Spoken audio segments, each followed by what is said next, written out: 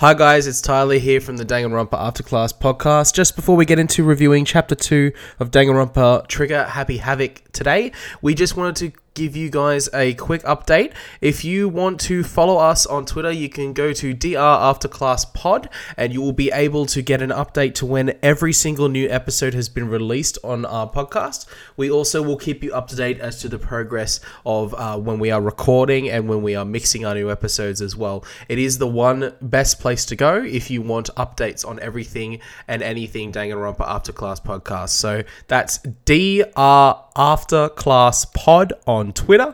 That's where you can go if you want to follow us. Now let's get straight into today's episode.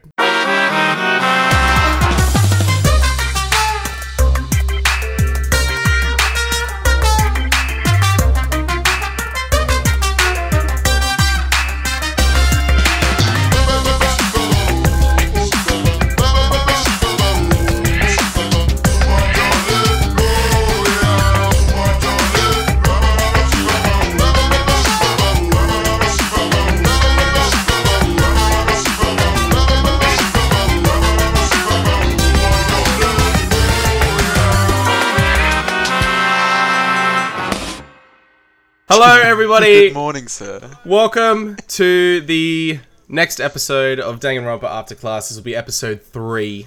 I am here with Patrick and Jared, as always. How are we, gentlemen? Hi, I'm Patrick, and I'm well. And I'm Jared. And I'm better. Better than that. Oh, fuck you, man. We've been chatting for like the last 20 minutes, and we've sort of just been making a lot of jokes at the moment. So everyone's in quite the banterous mood, which is obviously a fantastic thing.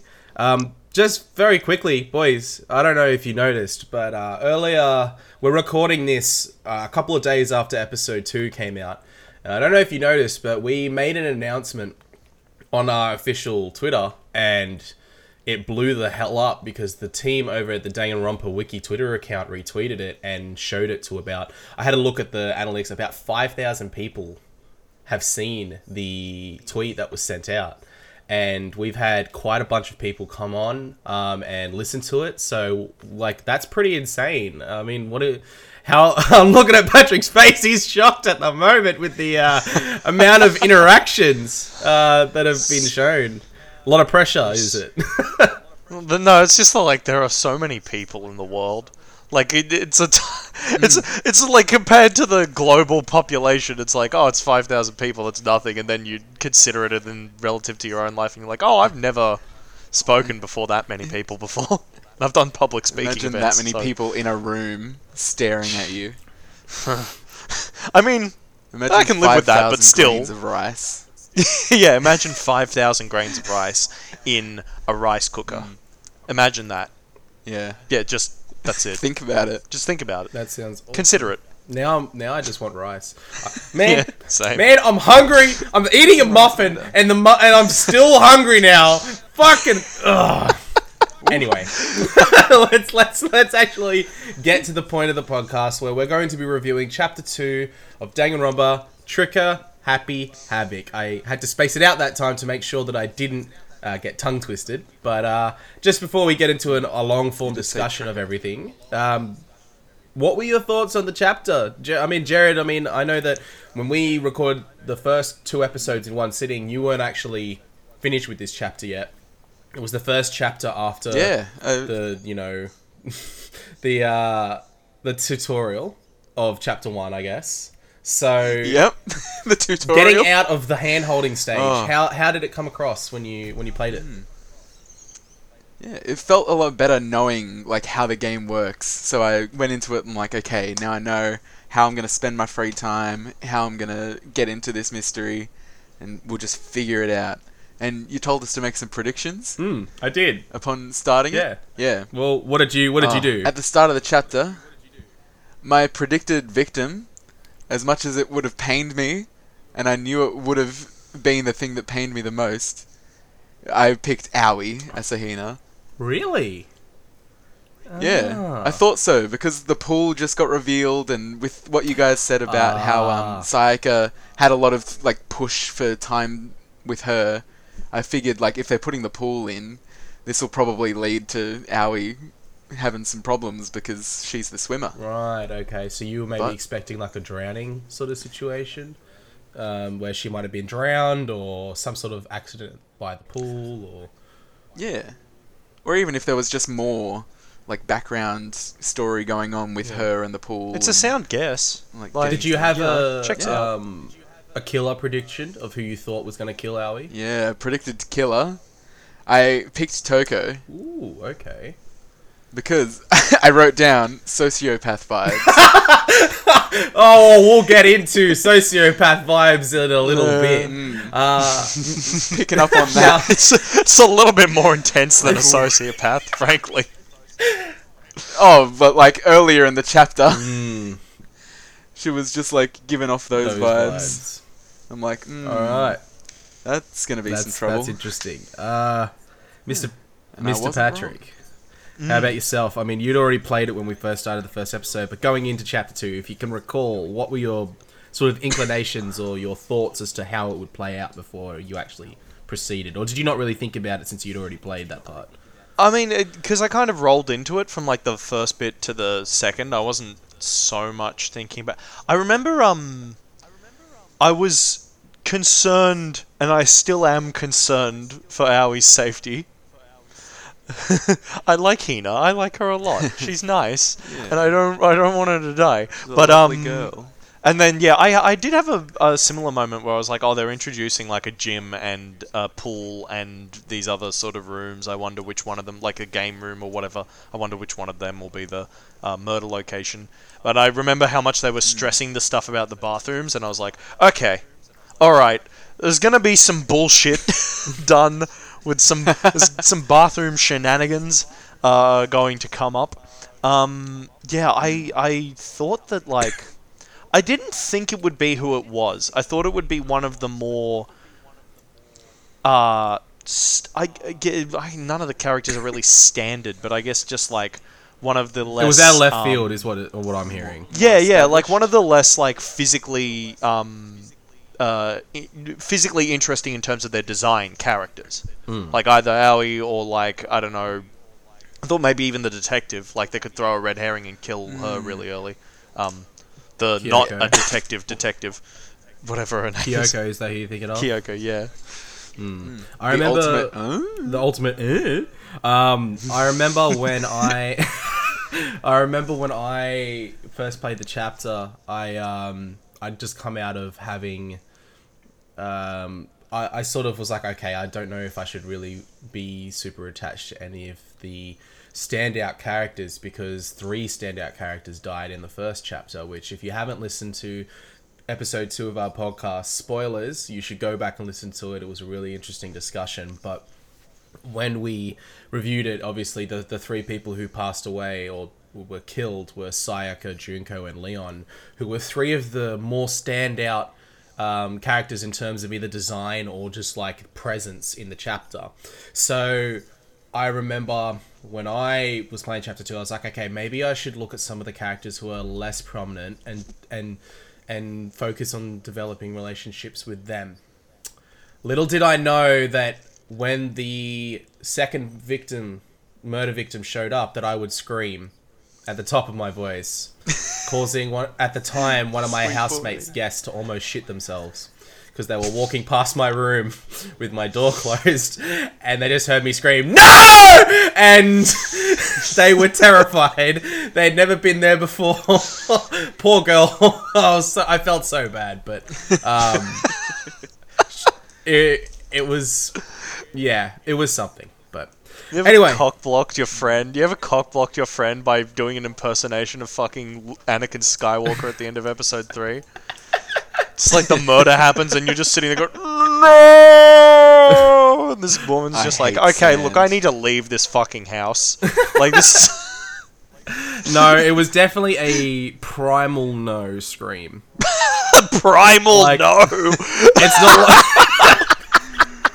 It's not like I acted it out or it was like, you know, intentional. Like I sort of was just sitting there because one of the things that we'll get into it when we get to discussing about the murder. But let's start talking about the episode of the chapter before what the fuck is a primal no? Like that's some kind of weird thing that our ancestors did in the fields hunting mammoths and passed shit. down generations. Yeah. An ancient primal art form from when we were developing as chimps to scream no as loudly as physically possible. An ancient technique. The ancient technique. Oh goodness. All right. Fuck We me. digress. Something before we got to free time. If I can kick us in the direction. Sure. There was the letter that they found in the library We'll get to that. saying that the school had been shut Yeah, down. it's true. interesting. So let's just go with it. Before we get to our first bits of free time, let's talk about what happens throughout the chapter up until that point, right? So the first thing that happens in the chapter after chapter 2 starts is you're with Makoto and he's in his bathroom and the bathroom's completely clean. Sayaka's corpse has been removed, as has all the blood. It is completely clean. In the actual anime, in this scene, Makoto's actually having a shower when he's contemplating this. So he's, you know, it's almost as like, the quote I got from this was, it's almost like there was never anything there to begin with. And it's just a harrowing thought to think that someone that you were really close with was killed. You step away for a couple of hours, come back, they're gone. It's as if nothing happened, but they no longer exist. It's just a terrifying Yeah, no, thing. I was thinking about how like difficult it would be to like that you're basically given no time to mourn or do anything. Like you can't sort of take in the fact that the death has happened. That person is just gone now. Yeah, it's very startling. The cast, as they sort of come in the morning, they sort of reaffirm their belief with Makoto, and they're like, well, you know, I think Kiyotaka makes a poor joke saying like it would have been difficult sleeping in your room with a corpse in the bathroom, and Mondo's just like, that's fucked up, man. Like, why would you say something like that? Which sort of just highlights how Taka's got like that lack of social awareness sort of thing, and how social interactions sort of play. But at this point, you know, everyone's sort of reaffirming their support in Makoto, and, you know, the fact that he worked so hard throughout the trial to sort of protect each other. But Patrick's favourite man, Byakuya, comes in, or Bakugan, as he's been referred to in the past. Byakuya. Dickhead. Dude, I started watching the Danganronpa 2 playthrough again of Cinnamon Toast Ken, and he makes a reference to the first game with Byakuya, and he says Byakuya again, and it's they say it in the game. Anyway, moving on.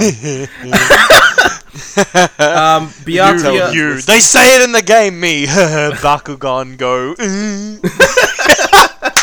We are not the same, Tyler. clearly not. Do not compare.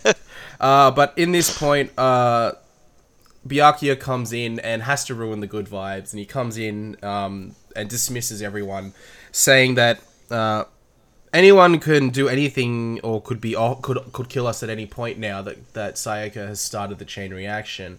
Toko reaffirms this statement as well, going along with her inferiority and her perceived, you know, need to feel afraid about everything. And one of the most standout points of all of this is that Chihiro is very racked with guilt over voting for Leon to be the Blackened, because in this instance he feels, or she feels I should say, because I've sort of mistakenly used the wrong term there. We're going to say that again, hang on. Because she feels that everyone has condemns Leon to die, so they are all guilty for the fact that he was cast off as the Blackened and then executed by Monokuma in such a brutal way. And, you know, even though everyone sort of like says, look, you shouldn't think like that, otherwise you're not going to last very long, and it's you're just going to drive yourself mad. Of course, Monokuma pops up and, you know, reminds everyone, you know, this is just part of the trial process. If you vote someone as the Blackened, you are condemning them to death, and that is on you, because Monokuma's a dick. The morning sort of just... Otherwise everyone dies. So, as the day progresses, they go to the gym, and Monokuma... It's actually quite a funny scene. Monokuma starts this, like, stretch routine, and everyone's just standing there. They don't give a shit. Except for Taka. He's following every single instruction, going 1, 2, 3, 4, following Monokuma. The level of insufferable. Like, between him, Bakugan, and Toko...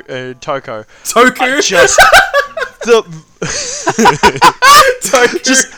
Toku. The worst three people to be in a confined space with, I think, in any reality. Just this one guy who won't shut the fuck up about how smart and good he is. Fucking Toko, who won't shut the fuck up about her insecurities, and Taka, who is just a special kind of blithering fucking moron. Like, socially inept. Socially inept, but also a bootlicker. So it's just like really this nice divergent path of just complete arsehole. But he has no boot to lick.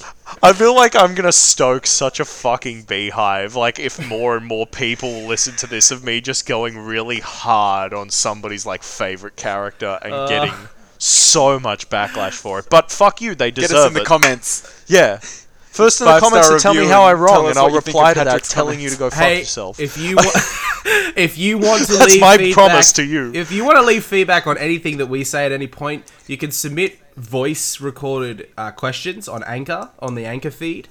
You can also tweet us at the DR Afterclass pod accounts to let us know, and we will come back to it. Don't worry. I'm sure Patrick will have lots of choice words to say. Follow me on Twitter, I'll follow you back, and you send me the message being like, here are my reasons that I think that your critique, sir, is incorrect, and I'll reply back, doo-doo, piss, fuck, eat shit. And that's gonna be our discourse in this context, because I'm 24 going on 7, and that, yeah. Yeah, you're a grown child. I'm a grown child. Monokuma then offers to stimulate the boredom of the students, and he sort of advises that there is a new post-trial world that the students will get to discover. Basically, what has happened in this instance is he's let everyone know that once you pass a murder trial, if you succeed, you are rewarded with new parts of the school being opened up. So in this instance, the second floor has opened up, and we sort of have a look at everything. The rooms on the second floor include a pool with 2 adjoining locker rooms, 2 new classrooms, and a library with an archive in it. The pool has a Gatling gun outside of the locker rooms. And then when asked about it, Monokuma says that it is to separate the students according to gender, so a boy doesn't go into the girls' locker room and vice versa. And when Celeste brings up the quite intelligent point of what happens if we give our notebooks to someone else, or our e-handbooks, he goes, okay, new rule, you can't loan your handbook to anyone anymore, or you will face punishment. And as we all know, Jared, what does punishment entail? Execution. Exactly. On top of this, they explore the library, and the note that I have here is Hifumi versus Toko, Dojin versus Love Smut. They have an argument over literature and what is more acceptable as a term of literature, whether it be disgusting drawn comics or the sort of Twilight-like love smut books that people sort of love, like sort of weird romantic novels, which is what Toko is known for. It was very cringe. I will say myself. I couldn't deal with it. Oh, fuck! Like I don't even remember this. I haven't even written it down. Yeah, I've seemingly erased this conversation from my mind, just to make sure it's never happened. Wiped it entirely. No, legitimate, interesting topic though. What's more appropriate? looking at drawn pictures of not legally distinct people from other people's intellectual property having sex with each other, or romance novels about a fisherman, but both of them are done by high schoolers, and you know that going in. What do you pick? Have to choose. You have 5 seconds. I have a gun. I'm pointing it at you. You have to choose. Pull the trigger. I'd rather die. The quote that Toko says during this exchange is, "Most fanfic is just porn drawn by a bunch of amateurs." And Hifumi says, "You just don't get it. Not at all." And she's like, "With a face like yours, anyone can tell nothing you do is worthwhile." And she savages into Hifumi. It's just, and damn. Then the one quote I got from him is ridiculous, and it makes me shrivel into uncomfortableness. Is, "What you see before you is nothing more than the rind that contains the meaty pulp of my genius." Really? I don't think I want to eat pork anymore. Yeah, pork is It's off the menu, busted. boys. But Pork's the off main menu. thing, I had sausages for breakfast. I'm regretting that. the main thing that sort You of are stands out intaking during this the phase rind. is Witness the rind. oh shit.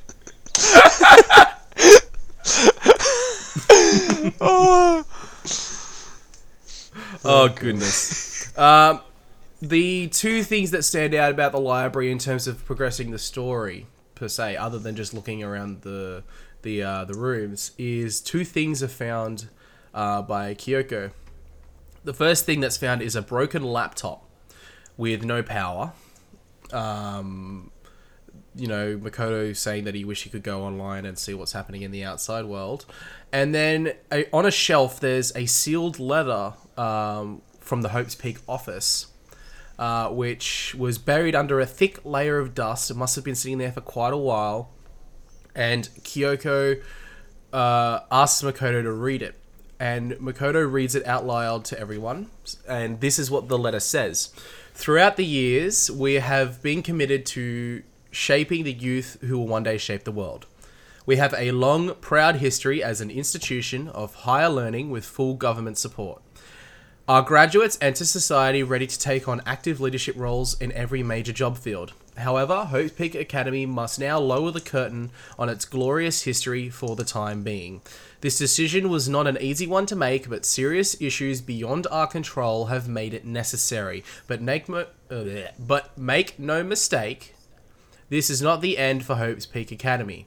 We intend to reopen our doors as soon as the issues forcing our closure have been resolved. That being said, this is the end for now, and we would like to personally and sincerely thank everyone for your help and support over the years. For now, we are awaiting official governmental authorization to formally cease operations. Signed, Hope's Peak Academy Executive Office." This sort of comes out of left field. You're in Hope's Peak Academy. As far as you're aware, it's still functioning. But this letter appears to have been stopped functioning implying that it's stopped functioning for quite some time. All the students remember getting to the school just a few days ago, but Kyoko says that if she had to guess, the letter would have been at least 1 year old based on the amount of dust that was in the letter. Of course, Byakuya, being the conspiracy theorist of the group, it seems, implies that the letter might be fake, obviously. But this is definitely a weird development when it comes to, what is the mastermind's motive behind this, if there is a mastermind, and why they're doing this if the school's supposedly been shut down for so long. How did they get here only a few days ago? What's happened? Jared, when you were playing through this, what was going through your head when you heard all of this? This is what you referenced as well as the major thing that stood out to you. Yeah. With the letter, I figured, they all went into this school knowing that it was still functioning and all that, so it's not like it's common knowledge in the world that the school is shut. So it's like either the mastermind is just that powerful that they've hidden this stuff, or now, talking about this again, I'm starting to get some other ideas. Like, we don't know how long they were passed out for at the start of the game. Yeah, no, I've got a similar sentiment to that, which is like, there could be some time shenanigans happening here. I mean, there's stuff in Chapter 3 that starts happening that I'm inclined to say reaffirms my time shenanigans perspective, but I need to get all the way through Chapter 3, and we need to get to Chapter 3 before I can comment on those. Yeah, for sure. Yeah, definitely. And I also just remembered, was the letter sealed when it was on that table? Yeah. Yeah, it was sealed. So, yeah. I suppose they would have made more copies and sent them out to whoever it was relevant to, but like, the fact that no one had opened it, it's interesting. Yeah. On top of all of this, when we go back to the dining hall, Taka tells everyone, at least in this moment anyway, that the warehouse and bathhouse on level 1 has also opened up. So, because of this, they've gotten to a point at the moment where they've got more freedom within their already provided lifestyle as well. So, they note that there's mountains of food, clothes, whatever you would want in the warehouse in order to, survive and live. And obviously there's a bathhouse as well, in case you don't want to shower and you want to... it's sort of like a Japanese bathhouse sort of thing where there's multiple tubs and it's like a public... It's like a public service sort of thing for all the students. And they have a sauna in as well, which we'll get to in a little bit. As they roll over to the next day, Monokuma lets them know that they should check their e-handbooks for the new regulation that was added the day prior. Everyone sort of goes to breakfast and sort of talks about everything. And after, having a little bit of a conversation... there's a loud crash as Celeste has thrown her cup to the ground after Hifumi has made a tea for her, and she sort of goes out of character a little bit and threatens severely and angrily Hifumi, saying that, you should hurry up and bring me what I asked for, you swine. And everyone sort of notices is like, that was like a totally different person right there, almost like she went totally psycho. And then... it seems that Byakuya has refused to leave his room, and everyone decides to go and search for him, and after a while they find him in the library, reading a book, drinking coffee, and he sort of just says, can you leave me in nicer words than what I'm about to say, fuck off, leave me alone, I want to read my books. Yeah, it's just...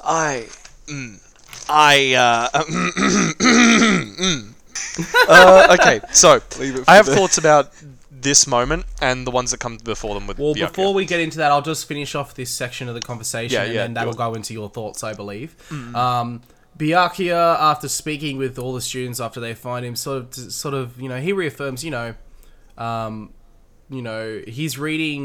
he's reading mystery novels, and he's like, if I decide to fight in this game, I'll come up with something original. Otherwise it'll be boring. It's not often you get to take part in such a high stakes, high tension activity.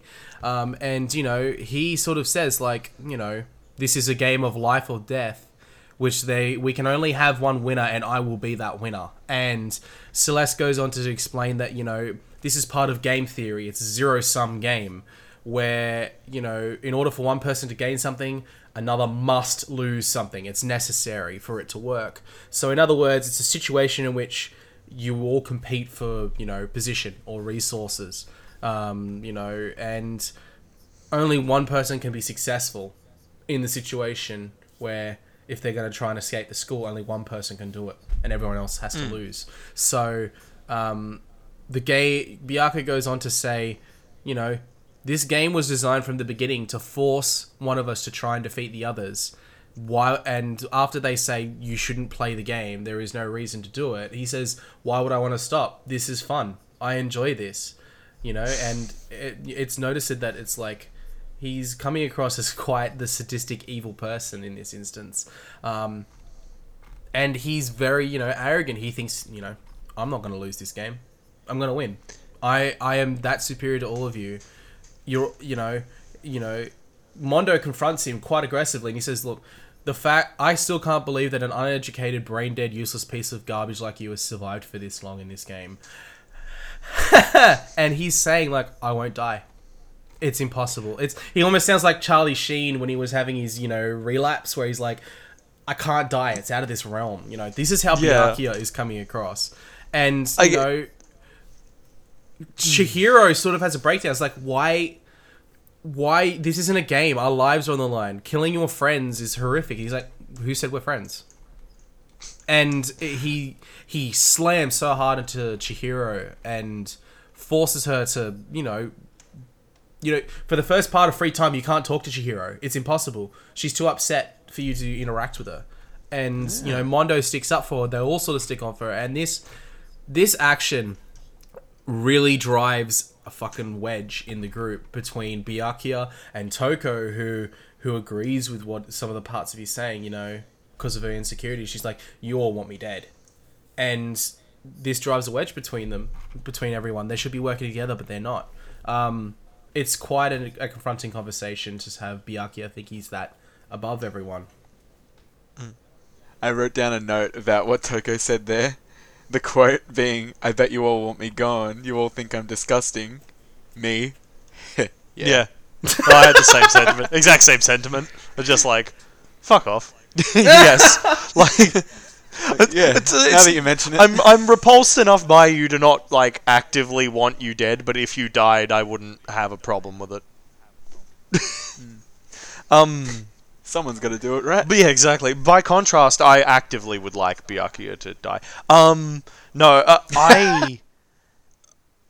It's at this point that I think, what frustrates me with this is I get that the arrogance is part of the character, and that's all well and good, and, this is actually really well written, in terms of, just having somebody who's so outwardly antagonistic. It helps drive the plot along.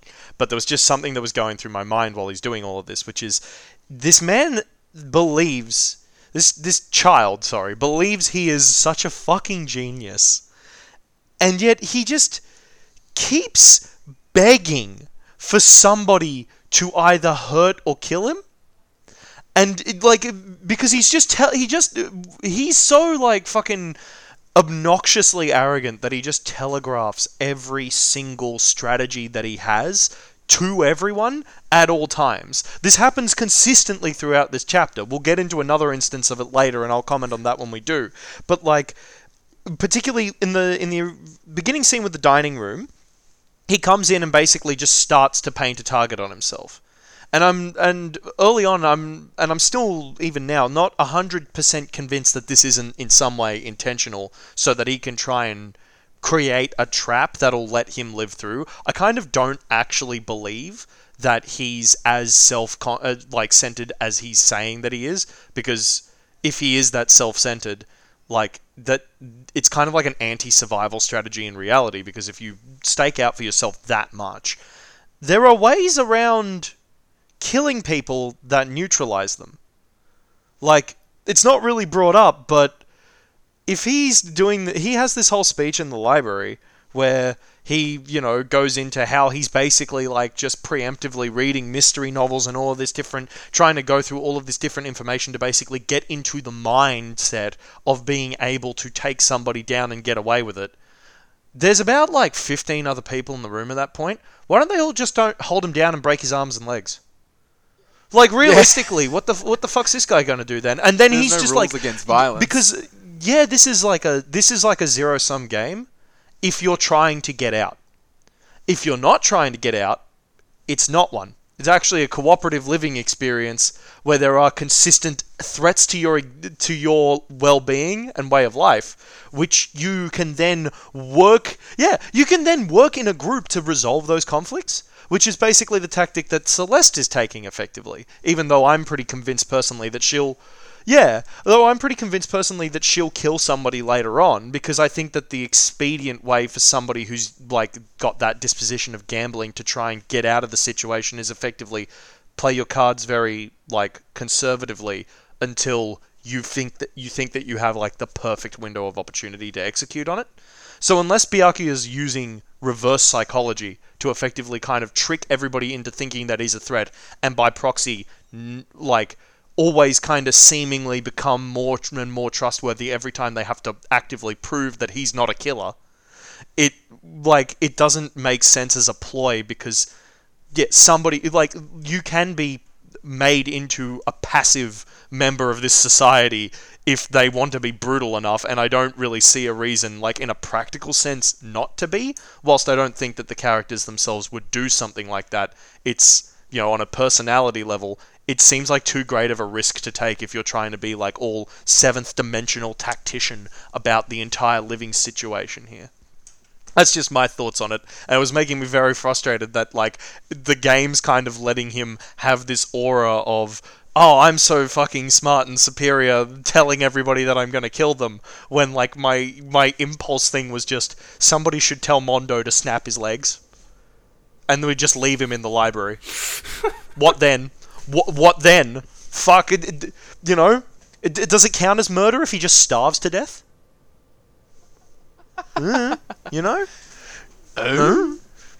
Before we go on to the last plot points before investigation, trial, and murder, free time.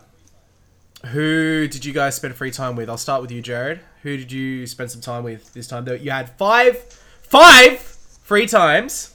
For the first two, you couldn't speak to Chihiro. That you could speak to, I believe you could speak to anyone else other than Chihiro. Actually, you can't speak to Byakuya at all. And obviously the 3 dead students. So you can't speak to Byakuya at all. And you can't speak to Chihiro for the first two. So who did you speak to? Yeah, I went knocking on Byakuya's door at every free time trying to speak to him. And just got no response at all. So I ended up speaking to Aoi, Hiro, Toko, Celeste, and I think Aoi again. I forgot to write down who the 5th one was. But yeah. That was interesting. Right, okay. Did you learn anything interesting from these free times? Well, the things that I got down, I spoke to Hiro and he read my fortune, and he said, "Oh, now you owe me $1,000. Don't worry, you can pay me after school." I'm like, I've been swindled here? Damn, I need to run a racket like that. I'd get so much money. Holy shit. And then I got a similar run around from Celeste, where we played some game of chance. I don't know. I don't remember what it was. But then the text was just, Celeste gave you the business. So I've taken the business. Oofed. I've been swindled. Oh, it's just been an all-round bad time. So you spoke with Hiro, Toko, Celeste, and Hina twice. Yeah. Okay. Toko was interesting because I was starting to get those sociopath vibes. I'm like, I need to look into this a little bit more. And she was still that's. I think was that when we were getting the weird talks about Genocide Jack and. So that was something that was brought up in chapter 1 that we actually missed, which was when they were talking about the theory of a mastermind before any of the murders took place. Chihiro brings up the possibility of a serial killer named Genocide Jack, who has been prominent in the media prior to them entering the school as being a super elusive serial killer who hasn't been caught. So that is something that was brought up in chapter 1 that we actually missed. Yeah, maybe you sort of didn't made seem that too connection. important. Yeah. There was just something going on there. Just, yeah, I don't think there was much I got from that. Right. But, yeah. Okay. Mr. Patrick, who did you spend time with? Mostly Hina. A little bit of time with Celeste, and I think I did one of Mondo's, and that was pretty much it, because that was the items I had effectively. And I was and still am trying to just rush down and complete Hina's link. So I'm spending every time that I can with her because I want to just get at least one character done. So I rush down her and then I'll piece together the rest of them afterwards. But yeah, no. I ended up getting a bunch of skills. What was that, Jared? Sorry? I got a bunch of skills. I think I got one from Hiro. I got one from Toko. Oh. Yeah, just off one interaction. Oh no! That's good to know. Hang on, so Because I'm assuming that's the they die early warning. But like because it's so much time into Hina. Chapter 2, I'll give you guys a little bit of an indicator. Now that we're past chapter 2, Sayaka's only got 2 points to her story development. Everyone else has 5. So there's no spoilers. Oh, okay. Some students give more than 2, give 2 or more skills. You don't necessarily get a skill early just because someone's going to die. Okay, cool. Because I was gonna say the it's weird that Hina gives her skills so late. Yeah. Oh yeah. Because I think I got the first one in chapter 3, and I'd just been spending so much time with her every single free time, and then I only got the first one then, which was just took a weird turn for it. But anyway, yeah, I basically split it between Hina and Celeste, and then one experience with Mondo. But the thing that struck with me about Hina's experiences was that Hina just was pulling out these really weird references to early 2000s sports people. And particularly Ian Thorpe just comes up in one of her side things, and I'm just like, what the fuck? That's a name I haven't heard for so long. But so relevant. Yeah, repping the home team. As 3 Australian boys having a podcast, it's quite the reference. G'day. To hear Ian Thorpe, who's a Australian sporting icon, being referenced in this game. Breaks the fourth wall. Oh yeah, I used to be really I never not obsessed, but I used to be very I used to admire him a lot as a kid up until about the age of 10 or so. So Yeah, that was definitely. just a weird whoa, okay, what the fuck? what a pull. So the skills that Jared would have got, one of them, which is from Toko, is vocabulary. Increases damage when a statement is destroyed, effective during the bullet time battle. So that's the rhythm game. So more damage is dealt when you're doing the stupid game. Stupid. For Hero, Lost in Thought increases the time limit for each phase. So fuck me! I need to get that. Jesus Christ! Laugh. How many gives you more time. How many interactions did you have with Hero to get that? One. It was just the first one. Just straight And up. you said that did you get one from Hina? Learned how to Patrick? be lost in thought. Yeah, but that's for chapter 3. I'll tell you what that Not is when this we get to that chapter. one. Oh, okay. Oh, so you haven't got it in chapter 2. You didn't get the skill from Hina, because No, her skill's quite late. So yeah. Yeah, I okay. got it in chapter 3. Okay, no worries. When I played chapter 2, this is a long time ago, but I had a sat down and I thought about it. I couldn't speak to. I wanted to speak to Chihiro, but the first 2 bits, Chihiro was unavailable. So I spoke to Hina and Kyoko 1 time each. Then spoke to Chihiro twice more and Hina once more. So after the first, I believe in the first chapter, I had spoken to Hina 3 times, Junko once, Sayaka once, Kyoko once, and Chihiro twice. Basically was my breakdown. So it was quite interesting. When I spoke to Chihiro, the things that sort of stand out with Chihiro was, especially in Chihiro's free time events, was she made a lot of references to feeling like she couldn't help everyone, which was quite She wasn't strong enough. yeah, it was quite, she understands things without having to type things out or break it down, but she felt like her skills might not be as useful as some of the brute strength people like Sakura or Mondo. So you do a lot of reaffirmation, I guess, as to what you are useful, you are helpful, you have a different unique set of skills. One of the things that I noted from Hina was the concept of toweling. I don't know if you missed that, Patrick. Oh yeah, the fucking toweling. Oh my god, I forgot about that. I love the that. dry toweling, What? where she outright talks about how one of the things she'll do after a swim is she'll strip down naked, stand on a balcony, and just dry herself off with a towel. Like towel treatment, it's called. Sports athletes do it. But Makoto just goes, you're willing to just stand in the nude on your balcony. Anyone can see you.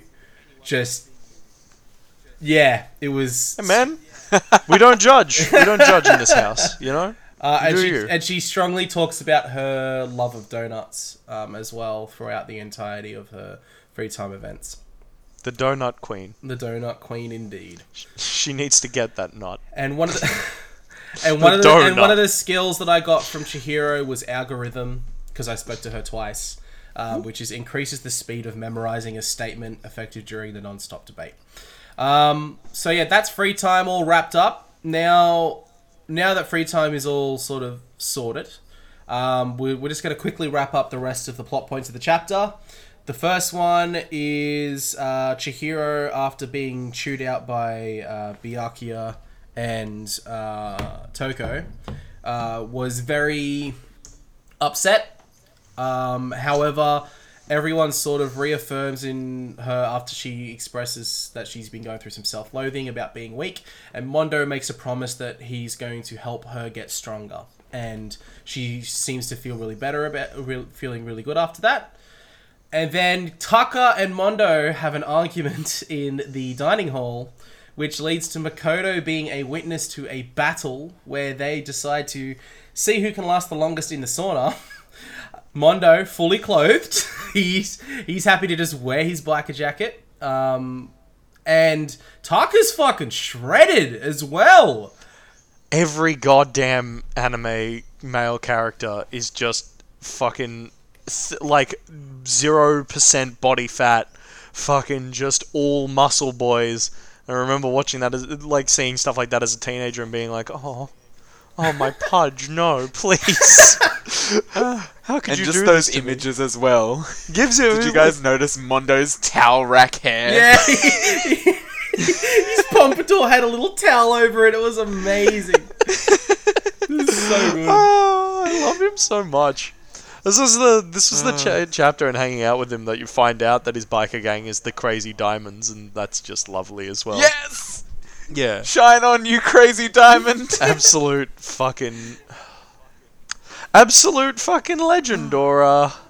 Legendora, indeed. Legend. And the final thing that we get is right before nighttime, Toko comes to your dormitory and asks for you to go with her to the library to speak to Byakuya.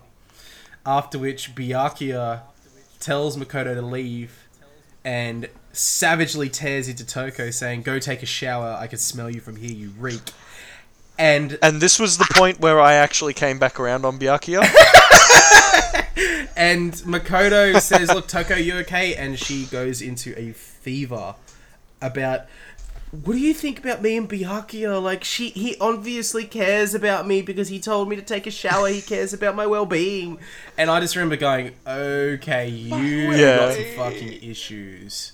I have it written down of just, holy shit, I have no idea how to unpack Toko. And I can tell you how genuine that is because I've written it in, like, very small handwriting. Just written it very slowly, like, oh no. Oh no. Yeah, what the fuck? But yeah, like, genuinely, Toko has so much shit going on. Like, just her perception of reality.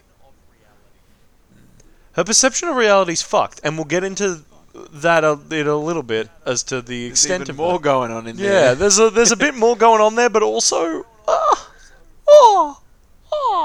you know. Anyway. Let's continue. So after that point, we get to Monokuma making an emergency announcement. Everyone needs to come to the gym now because he's come up with a new way to motivate everyone, and he's decided that the next motive, is embarrassing memories and secrets. As long as you're alive, it's a given that there's things you don't want other people to know about you, and you get Makoto's, which is quite tame. Makoto wet the bed until he was in the 5th grade, which is embarrassing. Yuck! Is it really a reason to kill someone though? Like, Yuck! Yeah, like, honestly, it's probably... No. It's definitely not. Taka decides to tell everyone, we should just tell everyone each of our secrets, but no one takes the bullet there. And Byakuya makes up a point like, there's no need to discuss it. Some people have deeper, darker secrets compared to everyone else, and it's quite stood out there. The next morning, Makoto wakes up to Monokuma standing over him saying, "Good morning," and he's terrified. And Monokuma says, "I wanted to spice things up. Instead of a school announcement, I decided to wake you all up in person because it's fun. And as long as I'm here, I might as well tell you right from the bear's mouth. Are you sure you should really be acting this laid back? Even though something happened last night to one of your classmates." And dun dun it's dun. like, your face is all blue, like someone on the verge of death.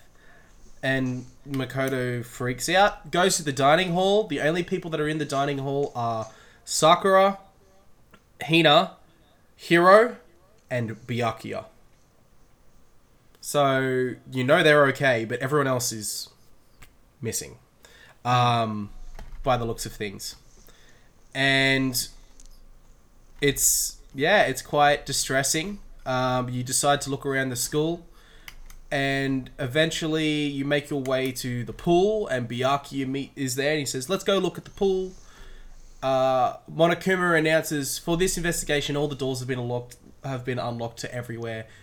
Look around to your heart's content." And immediately I thought, all the doors are unlocked. The only door that was locked, apart from the dormitories, was the opposing gender's locker room. And we're already standing outside them, so I know we're about to see someone dead.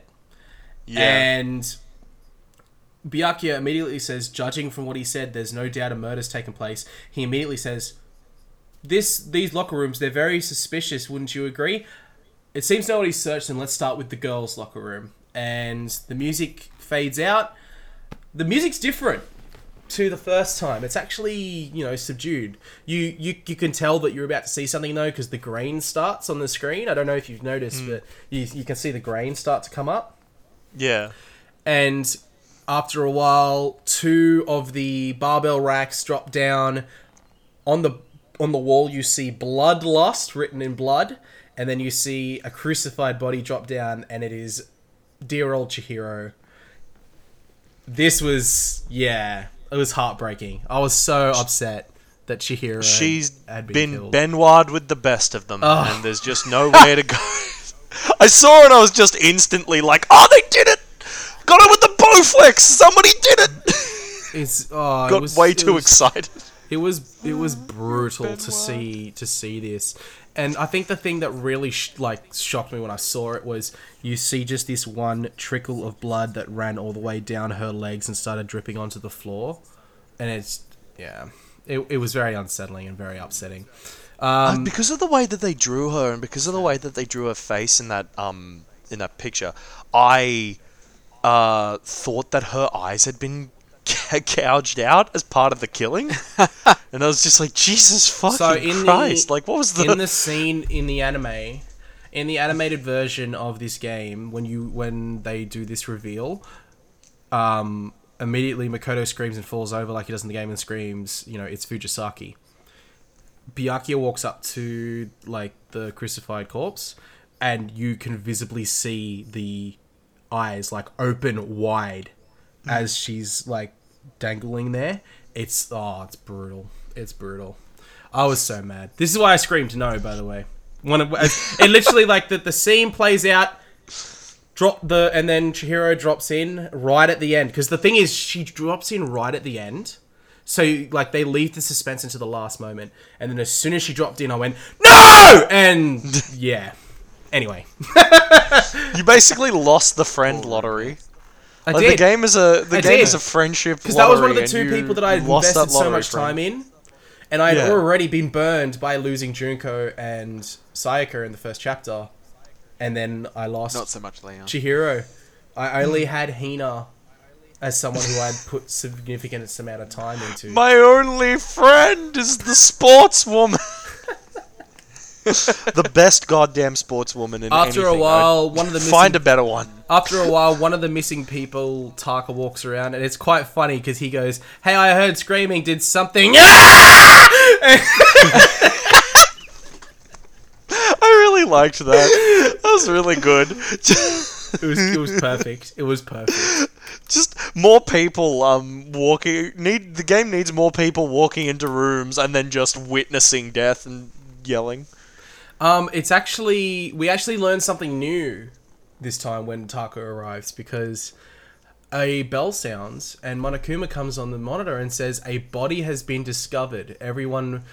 After a certain amount of time to investigate the class trial will begin.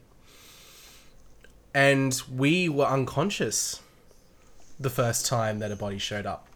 And Byakuya explains you are unconscious during Sayaka, so you don't know about it. What you just heard was the body discovery announcement. When 3 or more people discover a body, an announcement plays to let everyone know. I imagine it's so that the search for the culprit can proceed fairly for everyone involved. So Monokuma is very stickler to the rules. He doesn't want anyone to have an unfair advantage in this game. That is also very interesting, and I hope it comes up more later throughout the game, of like somebody coming in. Yeah, but somebody coming in and then being ostensibly, maybe like Makoto being ostensibly the first person to discover the body, or Makoto not discovering it all, and then that announcement coming over the speakers. That'll be cool. That'll be fun if that happens. It would be quite interesting, wouldn't it? So, Taka goes and runs off and gets everyone. Everyone's freaking the fuck out.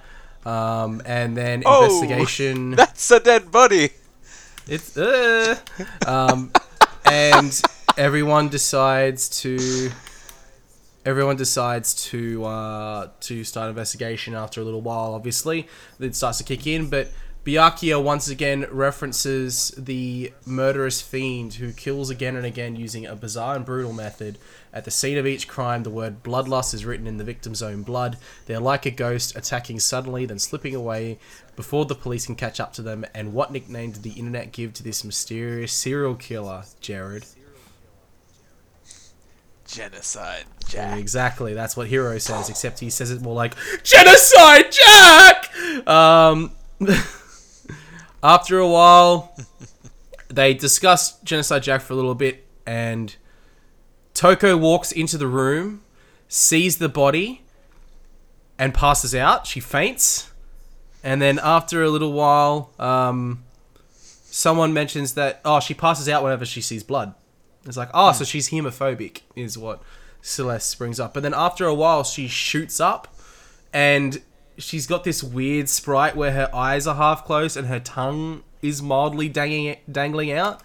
And all of a sudden, she starts talking, and then her stutter's gone. And I just looked at it and went, whoa, what the fuck's going on here? She's like, I was just so shocked, Whoa, is that a dead body? Hey, are you dead? The world has a front and a back, a top, inning, and a bottom, a sea of truth and a web of lies. And then she bolts, and it's like, has she been driven to the loony bin? Like, what's going on here? I was just instantly, I was just like, she activated tongue mode. And also, this is, like, instantly upon seeing that, I'm like, okay. Tongue mode, activate! Yeah. But also just like, okay, she's Genocide Jack, though. Like, that's it. That's what this is. Like, just, I thought the writing was so clear on the wall from that point. Yeah. It just... Bloodlust. Yeah. Yeah. But also just, like, the fact that she was acting like that, I just literally wrote it in my notes at that point. I'm like, also, she's clearly Genocide Jack. That's just what the twist is going to be for this. Yeah. The twist. The twist. Yep, just for one twist. Just one. Well, I mean, I did literally think that would just be the one twist. I've got to say, I've like underestimated this game at a few points already in it, and have been very surprised, very pleasantly, when it's just come back and been like, no, actually, we're a bit. We're better than that, and here's a third and fourth layer on what you were already thinking. Fuck you, dumb, Alrighty. Stupid. yeah, dumb bitch boy. Stupid! Exactly. All right. So investigation. What do you guys have down as some major notes for investigation? Jared, I'll start with you. The things that he started saying about the e-handbooks. That was an interesting point through the investigation. Yeah, so with the new rule about loaning it out. Yeah, you can't loan out the e-handbook. I believe it's Hifumi finds... Hiro, finds the deceased students' handbooks in the mailbox in the entrance hall. But Leon's is not turning on. Is what he mentions. It's broken. Can't use it. What about you, Patrick? Do you was have it anything? Hifumi that found Chihiro's e-handbook? Well, Chihiro's e-handbook was missing. I think. Is what was told. Yeah. Is that it's no longer missing. Like, that's no longer present. We can't find it. Which is quite a strange occurrence. It wasn't on the body. Yeah. Do you have any other notes for the investigation? I didn't write much down, like, in terms of formal sense, but just, like, as the investigation was progressing, I thought one of the most interesting points was, like, Byakuya being like, hey, come into the library for a moment. Let's have a chat. And then just guiding you into the back room where all of the fucking secret government files are. And then just being like, yes, okay, so let's start talking about the secret government world, fucking third world order bullshit. Like, just doing a really, what was like a pretty interesting, and, you know, for once, like, I once again find myself, like, having in agreement with Byakuya as a character, of just him being like, the world's not as, like, cut and dry as you would think it is. Weird shit happens consistently, and the idea of normality is like a spook, effectively, on a conceptual level. And that was like, as he was going through that little thing with Makoto, I was like, okay, so this, like, think I'm starting to get what the game's going for, maybe just a little bit, in terms of, like, I think that there's an underlying message that's coming up a bit of, like, defying sort of societal perceptions and conventions of normality. And I don't know where that's going, but I think that that's the trend. Apart from that, though, I thought it was interesting how Byakuya, up until this point, had been completely insufferably on his own, but now was just very willing to help at every step of the way. And I couldn't quite pin at that point whether it was because he was outwardly trying to manipulate the way that the case progressed, or if it was because he wanted to take credit, in a, like, sort of social sense, for being able to find the killer, or if he had actually just been fooled. And I couldn't quite figure which one of the three it was, but I had an inkling that I was just like, he's not thought the whole way through this. And then when we get to the trial, we see the extent of that. Yeah, and it's quite interesting as well that in this instance, that, like you mentioned earlier, he might be trying to paint a bigger target on his back by being prominent in the investigation. You mentioned, maybe he's trying to draw attention to himself. Yeah, it's quite interesting that Byakuya decides to tag along with you through this, and you spend a lot of time breaking through the archive and reading through the Genocide Jack case file. And during this time, Toko also has a nervous breakdown, refuses to leave her room, won't speak to anyone except for Byakuya, and then says something weird, which is, I was unable to keep our promise, but I will not let Genocide Jack have any control anymore, which was quite strange. But yeah, we go into the investigation. Now, before we go into the trial and start breaking it down, who did you guys think had done it before the trial started? I thought it was Byakuya, because of the way that he was trying to direct how everything was progressing. I was like, okay, so, like, clearly what he's done is implicated at the time I thought, like, clearly he's implicated Genocide Jack in this, and if I'm correct about Genocide Jack being Toko, then he's implicating her, and he's been building this up so that he can implicate her. So, as all evidence at the moment points, it's probably him, because he's just taken advantage of the opportunity. Plus, that checked out in my mind with, like, I was convinced from the investigation that the murder had taken place in the boys' locker room, just because of all of the clues that come up to indicate that that was the case. So I was already operating off that assumption. So I thought that Byakuya had walked in while Chihiro was exercising, killed them, and then strung them up and moved all of the stuff over. Turns out that I got the wrong person, but I pretty much got every other part of it down. What about you, Jared? Yeah, I was about 2 twists behind the curve. I thought it was Toko. Ah. Okay, Because I was like, yeah, it still feels a little hand-holdy with all of the investigation right now. Just like, I was being pulled around by Byakuya, looking at all these different things. I'm like, okay, I see where you're sort of leading me right now. This has got to be it. But little did I know. Little did I tried you to know. anticipate the twist, and I got fucking swerved on again. I will say that when I was playing the games, I actually did. I think one of the things that helped me to immerse myself was I never really tried to predict who the killer was. I just sort of played it, and then as the trial progresses, when I would say, okay, I think it's this person. I never, throughout the entirety of the first game, not once did I get did I say for certain that I knew who it was, like from the beginning of the trial. And it was quite interesting to, other than the first trial. The first trial I thought, yeah, that person's probably done it. Because, it was quite obvious. But yeah, we head into the trial, and the first thing that we discuss is, sort of the murder weapon and the instances. Fucking Yasuhiro. I bet it was an iron pipe. It's like, you fucking moron. There's a bloody dumbbell on the floor. You There's so fucking many imbecile. Dumbbell. There are so many fucking moments where, like, and I get it, because not everybody else has done the investigation work. Like, that's why they come up with this, like, harebrained bullshit. But there's so many moments in the trial where they just say stuff that you're like, it's like it's just a fundamental part of the crime scene. Did you look? Like with the bloody dumbbell, or like just even other small stuff with like exactly how Chihiro was died, like what she was strung up by, anything like that. It's like, did you look for 5 seconds? Did you walk in the room and did you open your eyes? No? Fuck off then. Leave the room or shut up.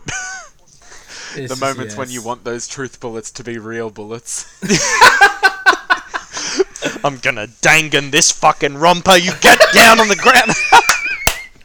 What is a Danganronpa? A Danganronpa is...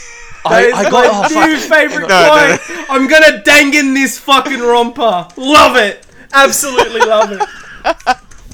Love it. Jared, I actually got the meaning of it, and that was the reason why I said I'm gonna dangan this romper, is because I'm gonna bullet this refutation. That's what it means. It's Danganronpa's bullet refutation as one Oh my god! fucking word. See how much? See how many layers I put in the joke? It's like this case. I'm twisting and turning all over the place. Comedy fucking gold here. Oh, goodness. When do we get the sponsorships? So... sending this clip to like fucking Raid Shadow Legends and being like, please give me money. Casper Mattresses, hit us up. Yeah, Casper. I'm pretty sure. I actually think they might be bankrupt now. I need to cross-check Still, that. run the ad. Yeah, no, still, hit us up. This is a tech company. They just Buy print money. Casper Mattresses. So... I love it. So after literally no time at all, Byakuya immediately says, the killer in this case is the serial killer Genocide Jack, and it's Toko Fukawa. And Toko, sort of has a bit of a breakdown. Now, the Hangman Gambit. Something that, look, not the best term to use, if I'm being honest. Maybe lost in translation. Maybe. Jared, do you want to sort of explain Maybe a what 10-year-old the game situation as well. Yeah, so it was like a 6-letter word, okay? And it's got a H and an I as the middle 2 letters. And I'm thinking, like, what word has been used in this case that could be, like, an answer to what they were hinting at? And they were talking about Genocide Jack being Toko. And it's like, okay, there's, like, what was the actual dissociative personality disorder? Yeah, DPD. Like, there's not really... Yeah, that's the sort of thing they're going for, but that's not a 6-letter word, so, like... Ugh. And I thought, like, it looks almost like Asahina, so, like, Hina's account maybe they're asking about, but, like, I was pulling at straws there. I literally did the same short. thing.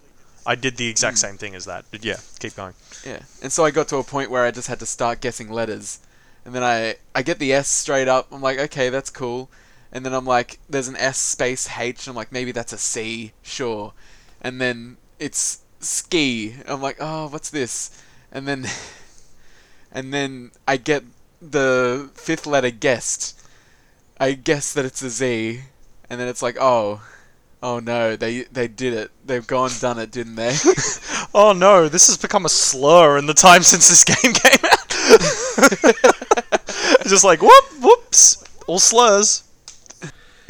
It's discussed that they have dissociative identity disorder, or DID, which is a disorder where it's basically having split personalities. And, you know, the argument that they make is that her behavior changed after she passed out. And, you know, after a while, you know, all of her actions seem to sort of make sense, but no one believes it until, you know, Toko sort of goes, how could you tell them? I told you in confidence because you said you'd go out with me. And he's like, I said I would never. I never said I would do that sort of thing. And, dumb bitch. And then after a while, Byakuya just keeps pushing and pushing and pushing and pushing and pushing. And then he says, we want to hear from the person directly. And, well, you know, it goes black and then, you know, it says that she came back to life. And then there's a gradual, like, you know, shot where it starts moving up, like, the podium. And you see the dress. And then there's this zoom in on her face. And she's got these red eyes and this massive red tongue. Like, hang on. I'm going to send a GIF to you guys in the chat. Hang on. Oh, boy. This GIF? That's when your girl asks if you eat the puss. You get that. Alternatively, your man asks if you eat ass. So, you get in it. That's my reaction. That's my expression every goddamn time. I've just sent a GIF to these two boys of the image, and oh boy, I was playing in the dark at like 11 o'clock at night, and then when it cuts, I literally went like I was shocked. Like it startled me because just of the way that it was presented, and all of a sudden she's just this completely different person, and she's severely perverted, and she's got this weird long tongue, and the voice has gone up so many octaves.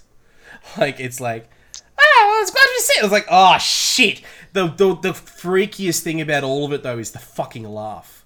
That laugh terrifies me.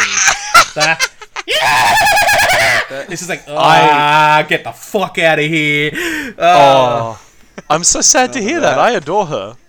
I think Genocide Jill's the fucking best. Oh no, she's hilarious. Character. She's hilarious. It's just like you just dropped a perfect character. The voice actor in the anime, I feel, is better. It's not as high pitched, and the way that she acts in the anime is hilarious. She's the funniest part of the animated version. She says, I'm the ultimate murderous fiend, Genocide Jack, or better yet, let's go with Genocide Jill, and then it does an introduction. Everyone's shocked. I prefer the anime / Japanese translation, which is the ultimate murderous fiend, Genocider Show. That is so much cooler than Jack Jill. Like, Show is such an awesome name for a serial killer. I know that sounds weird, but I'm assuming that it's a gender neutral name, and that's probably why. Yeah. But using Why didn't they just use Genocider- Genocide Jesse? Like, you could have actually gone with that, and that would have worked for No, English. but like Jack and Jill, Yeah, but like that's they lame. went up the hill. One of the things that's weird about Genocide, or Genocide a show, throughout the entirety of this game in the English translation is they bounce back and forth between Genocide Jack and Genocide Jill. And it's really, it just, it's very disorientating. I found a really funny moment where she's like going on like this tirade with like this, crazy maniacal face, and then Nafumi's like, can I ask you a question? And she instantly just goes, what's up? And she's just got this smile, like closed smile, but her tongue's still dangling out even though her mouth's closed. She's like, what's up? Yeah, And it's just, it's hilarious. Love her. And Love they're her like, to bits. some of us think you might be the mastermind. She's like, well, I tell you, I'm the mastermind of all masterminds. Just kidding. And it's just like, what the fuck? she's playing. She, But, Had another twist in there. I know. Oh but yeah. Eventually, Byakuya says, Toko's embarrassing secret was that she was a serial killer. So she had 24 hours to make sure that side of herself was never exposed. And it's like, really? So That's a bit of a embarrassing. stretch. It's a bit of a stretch. But, after a while, Makoto sort of thinks to himself, this doesn't really seem right. And eventually, Genocider Jack's like, this makes no sense. I'm not the killer. Doesn't fit, I don't need an alibi. It doesn't fit my motive. It doesn't fit my modus operandi. And it's like... Or very specifically, how dare you say to me that I would even think for a second to not string this body up with scissors? First of all, fuck you. Second of all... like, I love the forthrightness of the character is what makes her so endearing. Like, I just love that she keeps using Italian cooking metaphors for killing people, and fucking she calls Makoto Big Mac, and just Big Mac. instantly, Big Mac. Big Mwah. Yeah, Big She's Mac. like, in the recipe of murder, if the bloody message is the tortellini, then the arrangement of the body would be the pesto sauce. What are you talking about? I love you. What are you doing? Sure. Insane. I completely agree. She's This like, man she, using yeah. tube She's like, the sauce. quote is and you know what else? Big Mac said there's two differences, but he's wrong, and he's like, Big Mac, are you referring to me? Big It's like Mac there's a there. patent. The There's first a patent nickname for the this killing. average And boy has got. Yeah, exactly. It's his first nickname. It's his first solid bit of Tell you what, characterization. what I an hope it keeps average up. nickname though, right? No, it fucking rules. Big Mac. He's so little that Big calling him Mac. Big Mac is like a cool thing because he's like, oh, is he like a burger? Is he a Mac truck? Who knows? It's a We mystery. get it. It's like calling You're a Sakura Big Mac. tiny. We get it. You're big. His name's Big Mac because he's got a big dick. That would have worked. Hang on. No, wait. I can do a better one. Give me a second. His name's Big Mac because he's got a big sack. There we go. That's the actual joke. That's the one. That's the one. You're still talking Ship it. about 16-year-olds, Patrick. Don't remind me. It's a And fictional we're back. character. It doesn't count. It's a goddamn drawing. Do they really have human rights anymore? Yeah, not anymore. Fuck that. Whatever. Why didn't we think about this before doing this podcast? This entire concept is so loaded. Why am I on this? You knew I was just going to incriminate myself. So That's the Taka, point. after Genocider Jack just pretty much passionately says, I wouldn't have killed Chihiro because she was a girl. She's like, would an Italian chef suddenly start making ramen just because they're both noodles? Don't be stupid. It's just... She's so obsessed with Italian cuisine. thing is Byakuya's like, it's a different matter entirely when you're forced to kill in order to survive, and he's like, quiet, lonely cur, and he's like, lonely cur? Like, it was just so confusing, but in the anime it's funny. He's like, this doesn't make sense. Of course you did. And she's like, shut up, ass face! And he goes, ass face? Like, he looks completely shocked. It's hilarious.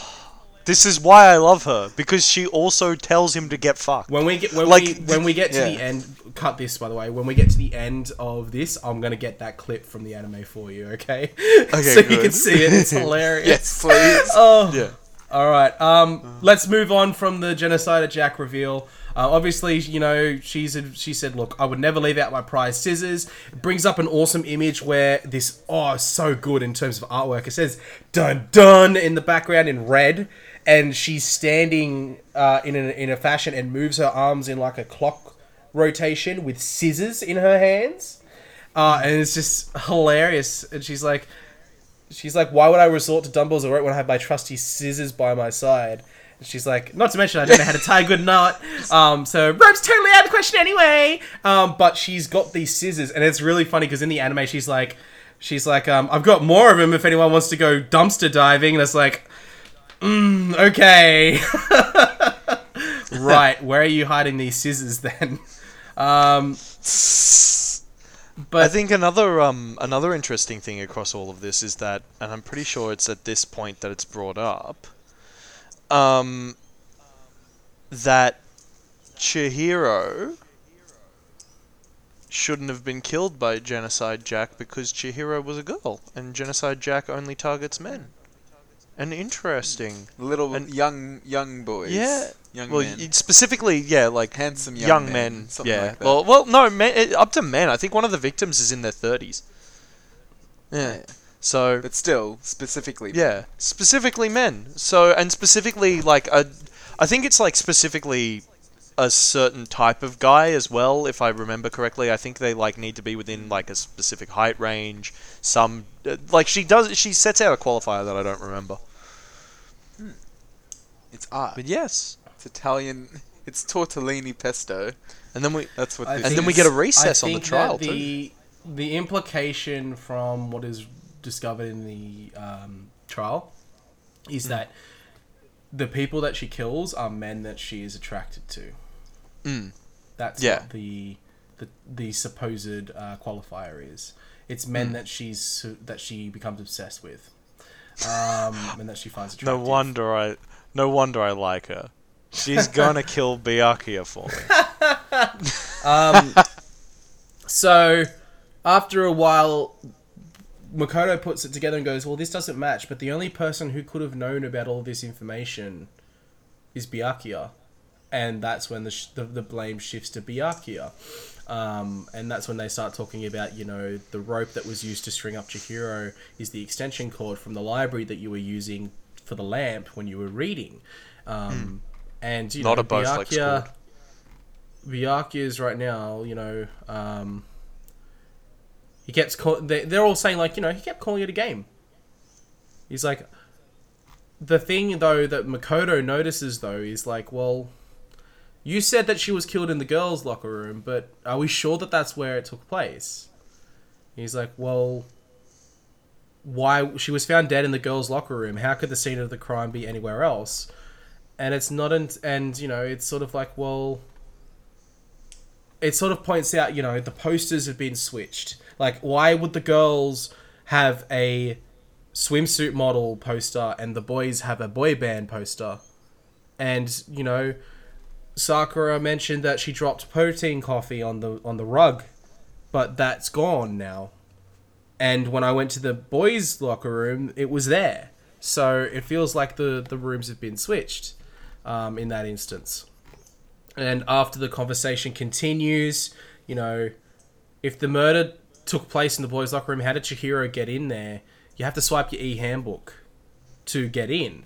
And it's like, well, no, she did have a way she could have used Leon's. It's like, well, no, she couldn't use Leon's because it was broken. And at this point, I was frazzled. I had no fucking clue who did it. Because it's like, well, anyone could have done it if it's in the girls' locker room. But how did Chihiro get in the boys' locker room? Like, I knew, obviously, the scenes have been switched. So it happened in the boys' locker room. But how the fuck did Chihiro get in there? Because, like, you know, it just made no sense at that point. as I alluded to earlier, I had actually managed to guess this contingent bit.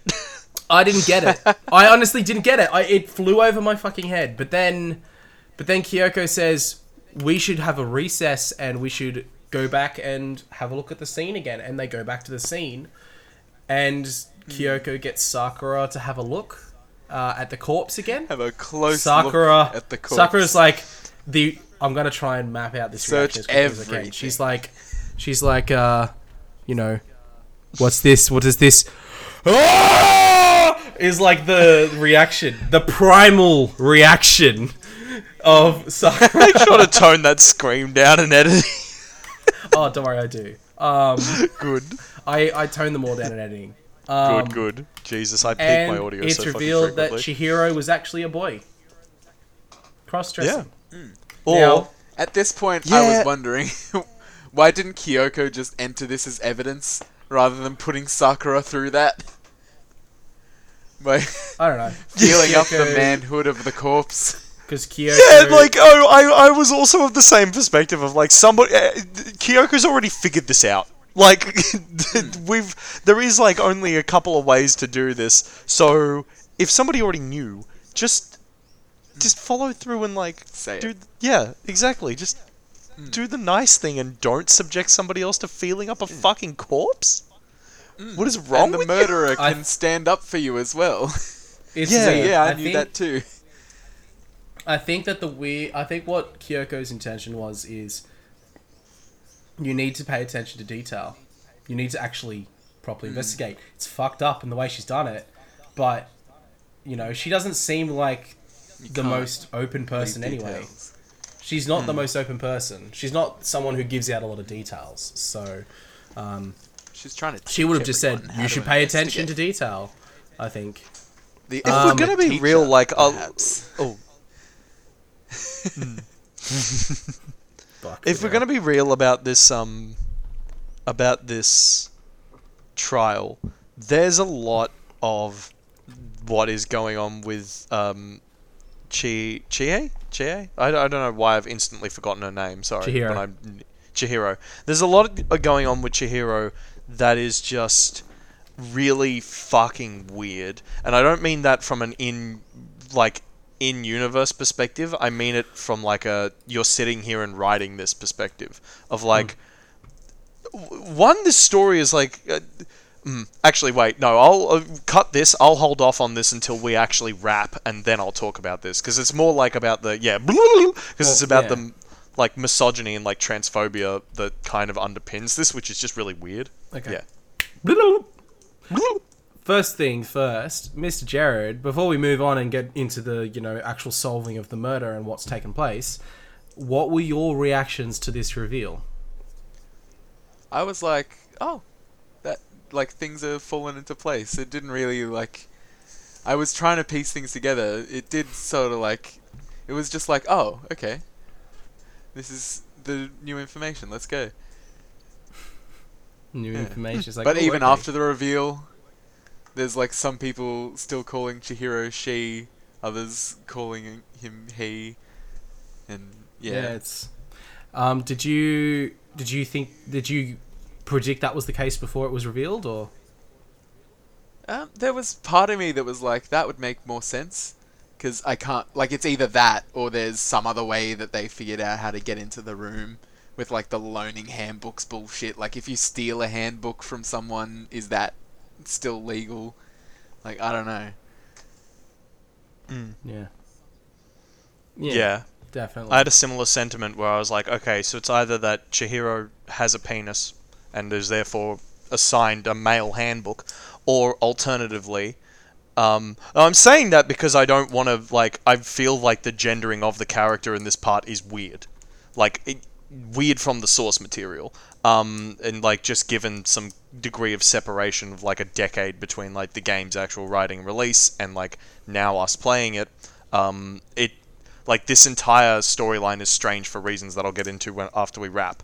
But, like, considering that, like, Chihiro has been ascribed a male identity handbook, the only other alternative was that Chihiro had somehow fucked her own handbook and then had swapped it out for Leon's instead, or like done that as like an intentional sort of thing. And so it was either going to be that or like, but then it was determined that she can't have possibly like hacked it or cracked it like to break it. That there's only one way to break it. So So after this happens, it's like, okay, well, we've established it took place in the boys' locker room. The girls couldn't have gotten into the boys' locker room, so it has to be a male. And based on the information that's loaded out throughout the trial, we know it's not ourselves, Makoto, and we know it's not Byakuya. So the only people, and Chihiro's dead. So the only people that it could have been at this point were Hiro, Mondo, Taka, and Hifumi. I thought, well, Taka's the ultimate moral compass, so there should be no reason why he would kill anyone, logically. At the same time, why would Hifumi go to the gym? Like, he wouldn't work out at all.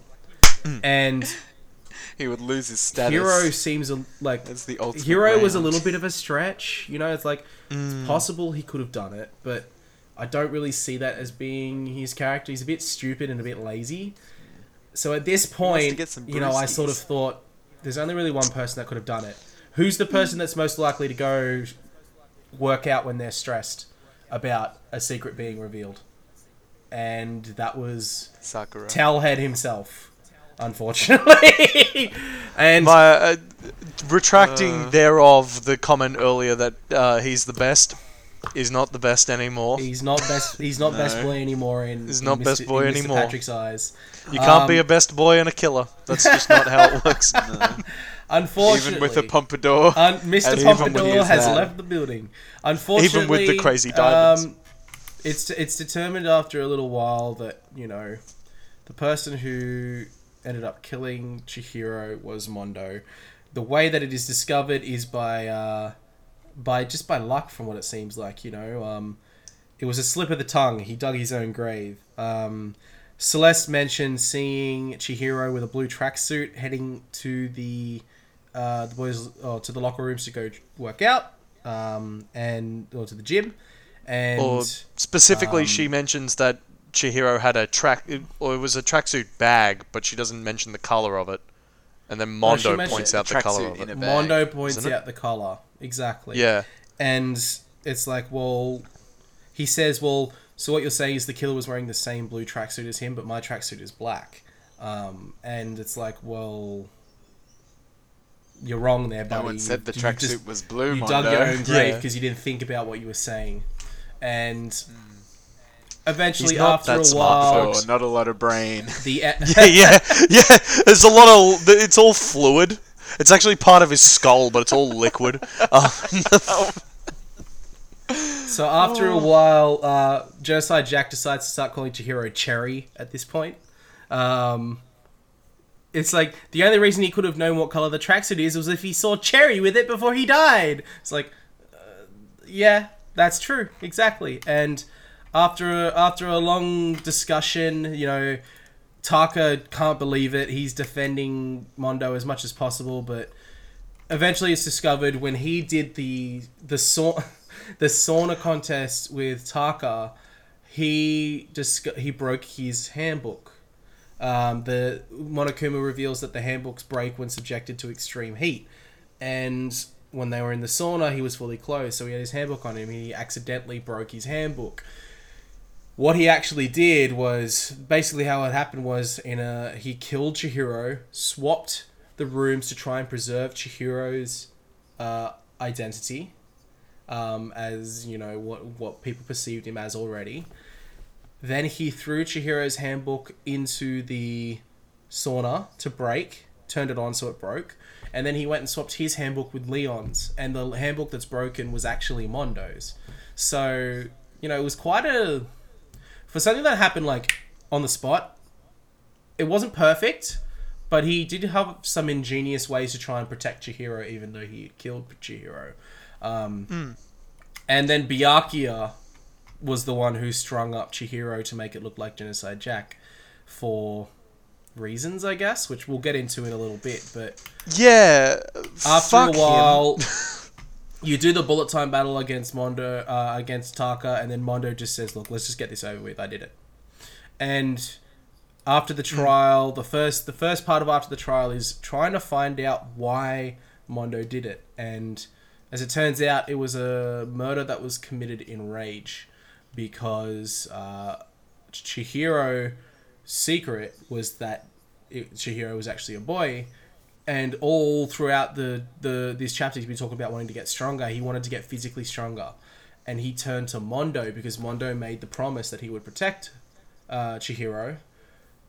Mondo was the one who he trusted to help him get stronger. So he actually revealed his secret to Mondo. And Mondo was jealous because he couldn't get past his secret, which was that he was responsible for his brother's death. And in a fit of rage, I don't understand why, it's stupid, but in a fit of rage, he smashed Chihiro with a dumbbell. And it makes no sense as to why it happened, but it did. It's because Chihiro's like already so strong mentally.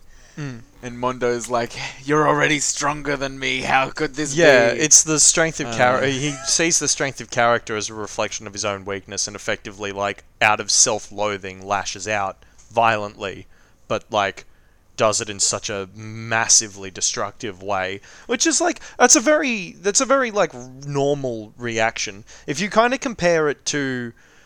Well, I don't mean, like, killing somebody, but I mean, like... Well, actually, yeah, kind of. Not in the sense of, like, a normal person would... Well, and not in the sense of, like, it's standard behavior to kill people, but if you look at the reasoning behind a lot of violent crime, and you look at the, like, sort of criminology behind, like, crimes of passion particularly, personal inferiority complexes, like, come up in that, you know? So it's not exactly, like, out of the realm of something that's even, like, passingly realistic. If anything, it's probably... Like, it's pretty far up there, and it also shows that Mondo, whilst trying to get away with the crime and not, like, confessing outwardly to it from the get-go, was also, on some level, like, regretful for his actions and had some degree of remorse. If you compare that to, say, Leon from the first case, Leon comes up significantly short in that regard because not only did he get attacked and then defend himself, but then successfully defend himself. As Celeste points out, he then goes back to his own room and comes back in to finish the job. There was no reason to commit to there. He just did it out of probably, like, at one level, flash in the pan anger, sure, but it takes a level of premeditation to think about, I need to go and get my toolbox, I need to break through this lock, and then I need to finish off Sayaka. Exactly, whereas this reaction from Mondo is literally, I am doing dumbbell curls, you have pissed me off, I smack you with dumbbell, oh, and you're dead. Oh, fuck. Oh, shit. Oh, piece of shit! Yeah, looking at himself in the mirror. Looking at himself in the mirror going, piece of shit! God! Yeah, like, he, it was very, real and sad in a kind of, like... Sad in a way that the first case isn't. The first case feels like you're bringing somebody to justice. The second case feels like this just shouldn't have happened, and if you were more okay with yourself as a person, you wouldn't have done this. This is a tragedy. It's a tragedy. It's very well written in terms of the stages of reveal and the motives and the actions and the reasons behind it. It's quite a great... This is what made me fall in love with Danganronpa, was the storytelling in this chapter was phenomenal. It was so good. It was such a step up from the chapter prior. And, you know, after I did this is where I was like, I need to play all this game as quickly as possible. And then I need to get on to the next one, and the next one, and the next one. And, yeah. Yeah, snowball into making a podcast about Pretty much. And now we get to a very weird execution where Mondo turn him into fucking butter. What? It is goddamn. It is called the the Cage of Death. Where Mondo is on a motorbike in like a metal cage which is electrified, and he's riding around as quickly as possible, gathering speed, and he goes into some sort of like muck 20 or something, and he's moving so quick that his body completely turns into liquid, and he's turned into Mondo butter. It's brutal. I'm gonna be real. This took all of the weight of the actual like story out of it for me. Like we get to this execution, and I'm just like, he's butter. You've made him. The joke is that you pasteurized a man. The execution's a joke. Like we're dealing with this incredibly weird and like sort of traumatic life story of one young person who effectively has like a gender identity crisis based on the implicit misogyny of the society that they live in. And then you have this other young man who is traumatized perpetually by what is effectively an accident caused by his own like sort of arrogance. Yeah, recklessness and arrogance that has deeply scarred him and has left him basically unable to really move past it, to the point where he doesn't just like blame himself for the accident that it's caused that resulted in his brother's death. He thinks that he's murdered his brother. He sees this as like an intent thing. Which is an interesting callback to when Chihiro said that he was responsible for Leon's murder. Saying, I was the one who sent him to his death. And that's quite an interesting callback about the parallels between the two of them for making. Yeah, it's like they're both two people who are in some way, like founded or unfounded, deeply insecure. And they they articulate it in two different ways. But it's just, and then just moving from like that sort of the tragedy of like effectively what is also just on the subtext of it being like, toxic masculinity gets you fucking nowhere, like ever, because the if you're reading this as like, it's really difficult to talk about it based on the fact that like if you take like a queer reading to this, just using like literary terminology and stuff from like literary theory, you take a queer reading to this story, it's fucking strange, fundamentally, because what do you like? Where does this go? You know, like you've got this weird sort of stepping up of like this character. Is this character trans? Are they not trans? No, they're not. But then like, what's the kind of or it's like, no, they're not, but also you don't have any direct confirmation from that character of that experience. Yeah. They've effectively been like living... You're assuming all of this after they've died. Yes, and they get no voice in their gender identity or expression, which up to this point they have defined... Oh, fuck me. Can you hear that in the background? Yes. Okay, good, it stopped. Alright, so resume from here. Up until this point, like, they've had basically only... The only part of their voice that they've been articulating about their own gender identity and expression is that they are a woman. That is what their word on the matter is. They have not... Yeah. And the only expression that they get after their death is that they are now a man based on biological essentialism, like just talking about penises. Like, it rubs me the wrong way, but at the same time, I don't know if that's a sufficient reading based on what the source material is, because then they actually do a pretty good job of pointing out, like, kind of through the themes of the text, that, like, the entire reason that these two came into a conflict point in the first place is because they can't really reconcile with what they think it means to be a man, and in the context of the society that they live in, and they can't really reconcile with the necessity of responsibility in the context of their gender. For Mondo, that's like articulated through his entire persona as like a literally toxic man, in the fact that he's like a criminal and a violent person, and like a biker ganger who is like a symbol within the context of most societies as somebody who is just a reckless, sort of abusive person. And then Chihiro, who is so wrapped up in the idea of what it properly means to be a man that they choose to actively like just go about making everybody think that they're a woman. Like, and doing that because in their own mind and based on their own psychology, they can never live up to the standards of being a man. Like, it's really fucking depressing. And then the execution that follows that is butter. the execution felt like really good. It was like the one last ride. This is like all he's getting, and then butter. Yeah, it's like the payoff should have been something different. Like, I don't know. In my mind, I thought that they were gonna light the circle on fire because that's like a trick in like motorcycle, Stunt tricks. shows.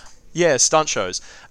And instead of lighting the thing on, instead he just goes faster and faster and faster until he gets pasteurized. I'm like, I just. Someone online said that a more appropriate execution, and this is quite brutal actually, is to tie all five of his limbs with rope. So this is pretty brutal. So if you don't want to hear this, maybe skip ahead a little bit if you're listening to this. But they tied rope to the wrists, ankles, and around the chin, and tied it to the back of motorbikes, and then got all five of them to like roll the bikes out like as far as they can, so the rope's taut, and then 5 Monokumas would rev as fast as possible, and he would effectively get quartered.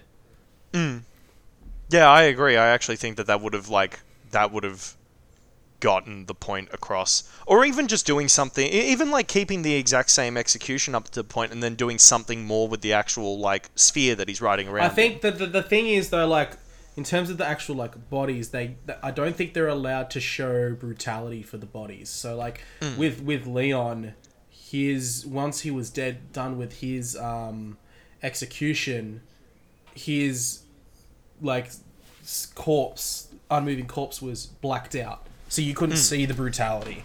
And I think it's a common theme that you can't really see. Like you can with the murders, I guess, but like because that's after the fact.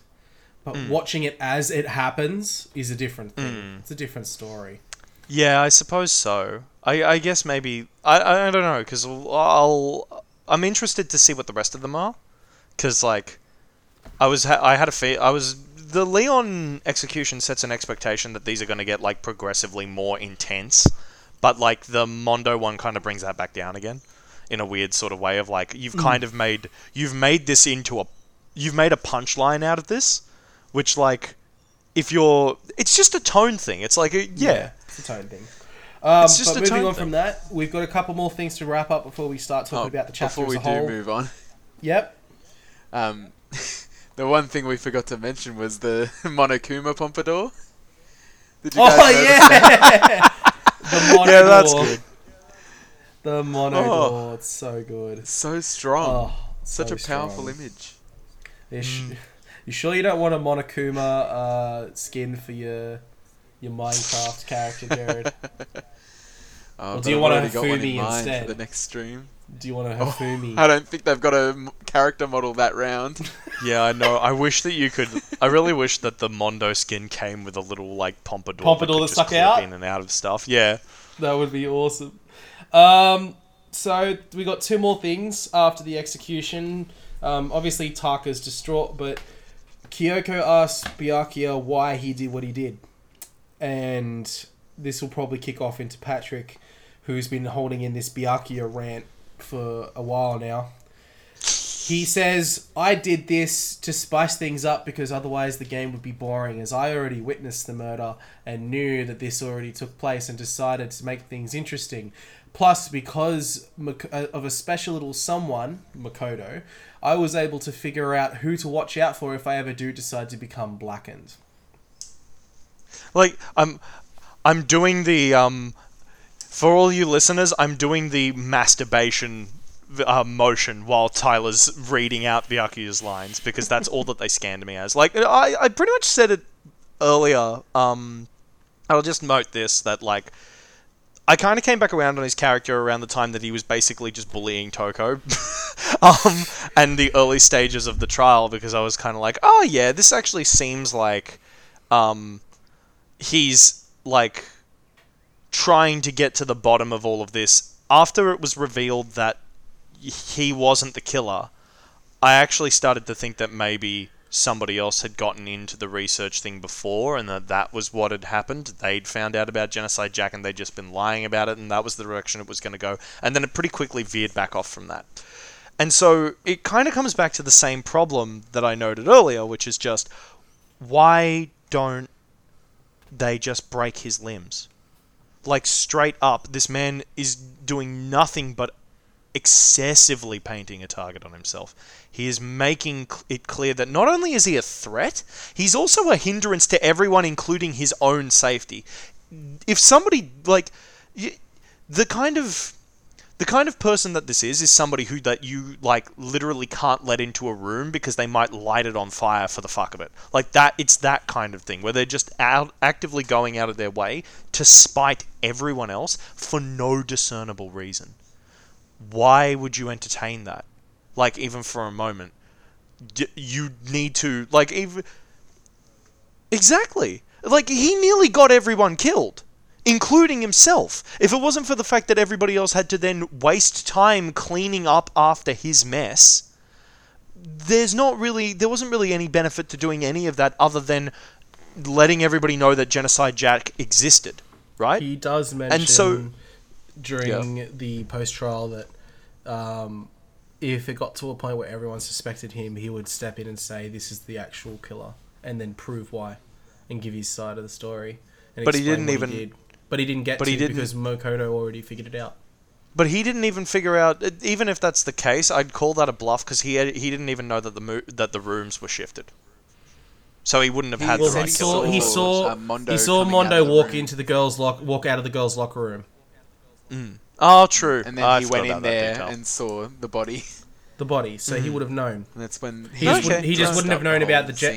He would have just thought, okay, Mondo somehow got into... Chihiro's probably dead. took Sayaka or Junko's handbooks, went into the locker room, killed Chihiro, and then walked out. Yeah, still. I don't feel like there's enough of I feel like there's that kind of person would be too much of a liability that they should just gang up on him and tie him down in a fucking room somewhere and just leave him there. Like, or like just tie him up in like, oh, but you can't do that, can you? He'll get killed. That's the real problem.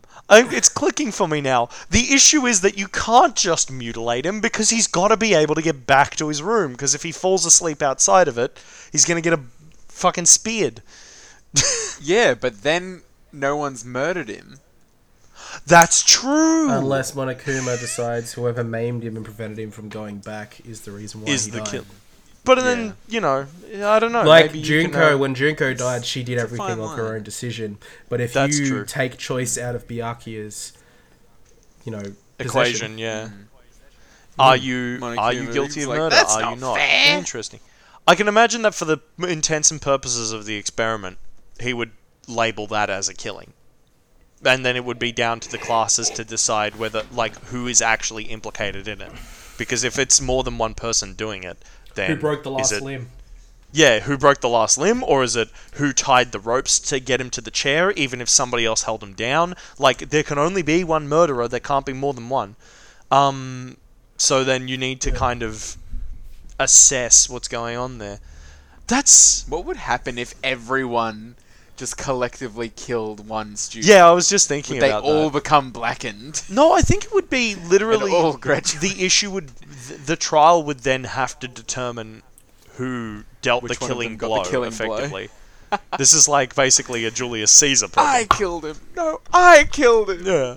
It was me. Or the reverse, Jared. I didn't kill him, you did. No, no, I didn't, you did. Like pointing fingers at each other because they need to try and figure out who dealt the killing blow, but the person who thinks that they did doesn't want to get killed.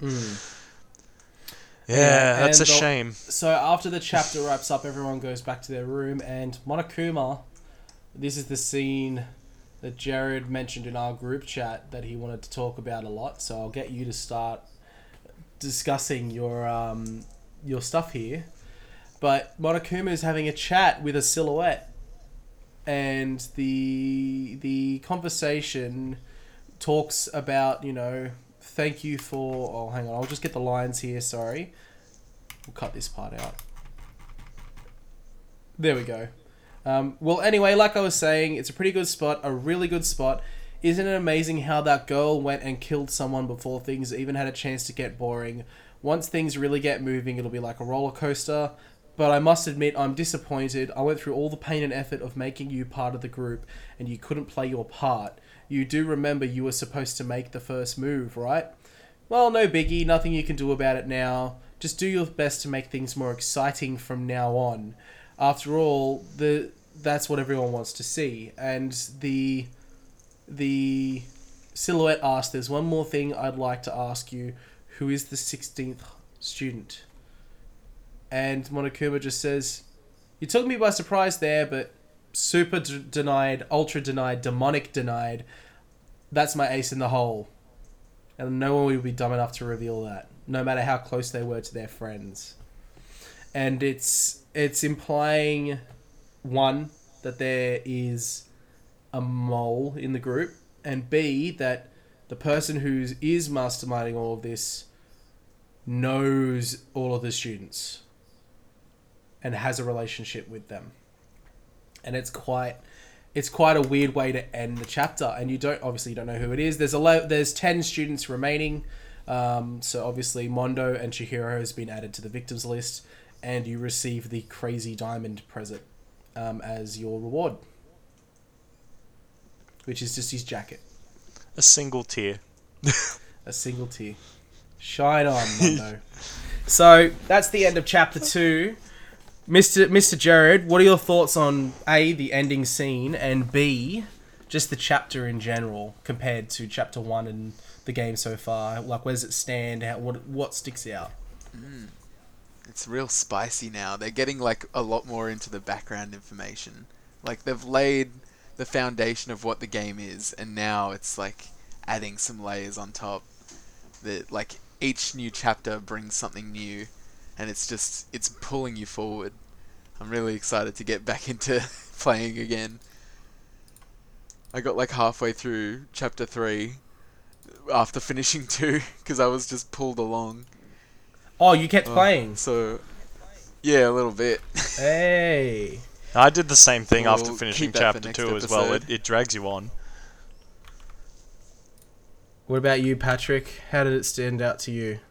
Oh, yeah, no, I thought that this was all pretty good. I liked the, in spite of all of the sort of weirdness of the, like, themes being addressed in the writing and how I think that they could have probably, I have weird feelings about all of that, but in saying that, I think that it was executed really well for the intents and purposes of a murder mystery, and that was so engaging that I was just like, oh, yeah, no, good. This is, like... The fact that this game can keep me guessing so consistently is very promising. Definitely. Yeah, I thought this was a really strong chapter. You really come to care for the backstories of some of the characters in this chapter, and it just makes you feel even more personally connected to some of the people who you develop relationships with. So you feel so sorry for both Chihiro and Mondo in their circumstances that occur, and it's just so depressing, I guess, in that sense. But at the same time, I also had a sense of disgust, and the main reason why I had that sense of disgust was the actions of Byakuya. From this point onwards, I loathed Byakuya. I hated his character by this point, first time playing. It's just, why would you do this? It makes no sense. It's illogical, and it's honestly quite really upsetting that you would manipulate the situation like that. And for this crime, he should have his arms broken, not his legs. His arms, because I figured it out. Allow him to get back to the dorm. If you break his arms, he can't hurt anyone. That's how you do it. No, but what if you break his legs in the dormitories? Oh, but then he starves to death. Like you need to give him a way to, like. What if you feed him every day? Yeah, you'd have to sit him down and feed him. But if he walked off and chose not to be fed, then that'd be him killing himself. Like that's the convention. That's right? not murder. That's not murder. That's his choice. You know, Can't you break his arms. We figured out how to kill Byakuya. This podcast has deviated into finding ways to kill a specific character without killing him. Not to kill him, but just to High school student. neutralize him because he's such a goddamn threat to stability. Like, I'm operating under the principle that, yeah, let's just live our life here comfortably, actually. Let's not kill anyone. Yeah. That's what I think the is point? the ideal solution for this environment. You know? Looking at the You could DVDs, build a little the world outside could be destroyed anyway. Exactly. If nobody killed anybody from the start, you could build a little mini society in that fucking school. It's got so much room. There's enough room to pair off, have couplings, triplings, have as many partners as you want, have kids. Your kids can You have unlimited food, supposedly. Yep, exactly. Your kids can marry into forever. another family, have more kids. You know, with a different people. There's not really much of an opportunity for inbreeding because there's like, what, a good split of like 15 or so people there? Kids at the start. Yeah, exactly. Look at the What's opportunity Monokuma that going you to do have. with the babies? Exactly. Like, What is it, them you all know? to the same rules and shit? Are they Just all going make to get sure handbooks? And they all need to sleep in dorms and stuff. Now, admittedly, when the bear just starts shifting the rules, there's not much that you can do about that. That makes a problem. And admittedly, the odds are weighed against you. Trying But to I make it deeply, spicy. firmly believe that were these children to instead be adults, they would just learn to live with the fucking situation that they were put in. You know? There's no need to kill. That's the overall message of this podcast. There's no need to kill. Overall message, exactly. So, gentlemen, it's been a wonderful... Let's have a look. We've been here for about 2 hours now. A little over 2 hours. It's been wonderful. It's been a pleasure. I'm even more excited to continue going through this game. So I'm hoping that you're loving it, and I can't wait to continue. So thank you for giving your insights and opinions. Anytime. Cheers. Anytime, lad. Anytime.